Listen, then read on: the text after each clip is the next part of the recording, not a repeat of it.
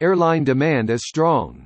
Clark shared the stage with aviation commentator John Strickland as they addressed travel and tourism delegates at the Arabian Travel Market 2023. Together, they discussed the resurgence in passenger numbers that is being witnessed by the airline industry worldwide, as well as the opportunities and challenges ahead. Talking about the performance of Emirates in the post-pandemic era, Sir Timothy Clark, President, Emirates Airline, said, "We used the period during the pandemic to carefully organize our resources and devise a solid plan which allowed us to kick-start as soon as skies opened again. After 30 years of operating the world's largest airline and as one of the flagship carriers of the UAE, there simply was no option to sit back and stop. In the last quarter, Dubai has welcomed 5 million visitors, already exceeding pre-pandemic numbers."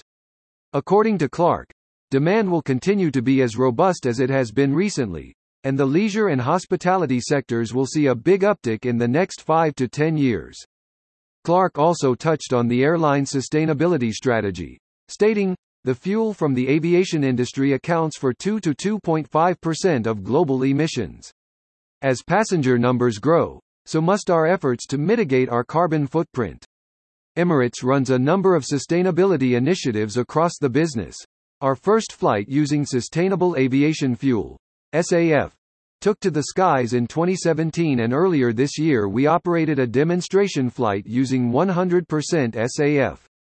We also recycled 500,000 kilograms of plastic and glass over the course of 2022. As far as we can, we try to offset." Globally, as of 4:16 p.m. Central Europe Summertime, May 3, 2023, there have been 765,222,932 confirmed cases of COVID-19, including 6,921,614 deaths, reported to the World Health Organization, WHO. As of April 30, 2023, a total of 13,344,302,744 vaccine doses have been administered. More news about airlines.